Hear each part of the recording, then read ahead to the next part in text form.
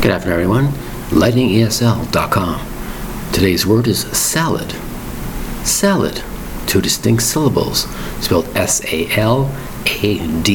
Now, the word salad is commonly referred to as putting a whole bunch of fruit and vegetables sliced up into a bowl. Add salad dressing and you have a salad. But salad can be many, many things. It could be types of macaroni, types of meat, types of vegetables all mixed. Whatever you want to call it, it could be called a salad, or a mixture of things. Now, for example, you might say to yourself, is salad always food? No, it's not. When you walk into, let's say, a forest, all kinds of flowers, all kinds of different trees, believe it or not, you can actually call that a salad full of this, a salad full of that. The most common use of it is something you can eat in a salad bowl of some kind, fruit and vegetables, etc., like I mentioned before. But a salad could be just a complete mixture of different things in one particular setting, in a salad, spelled S-A-L-A-D.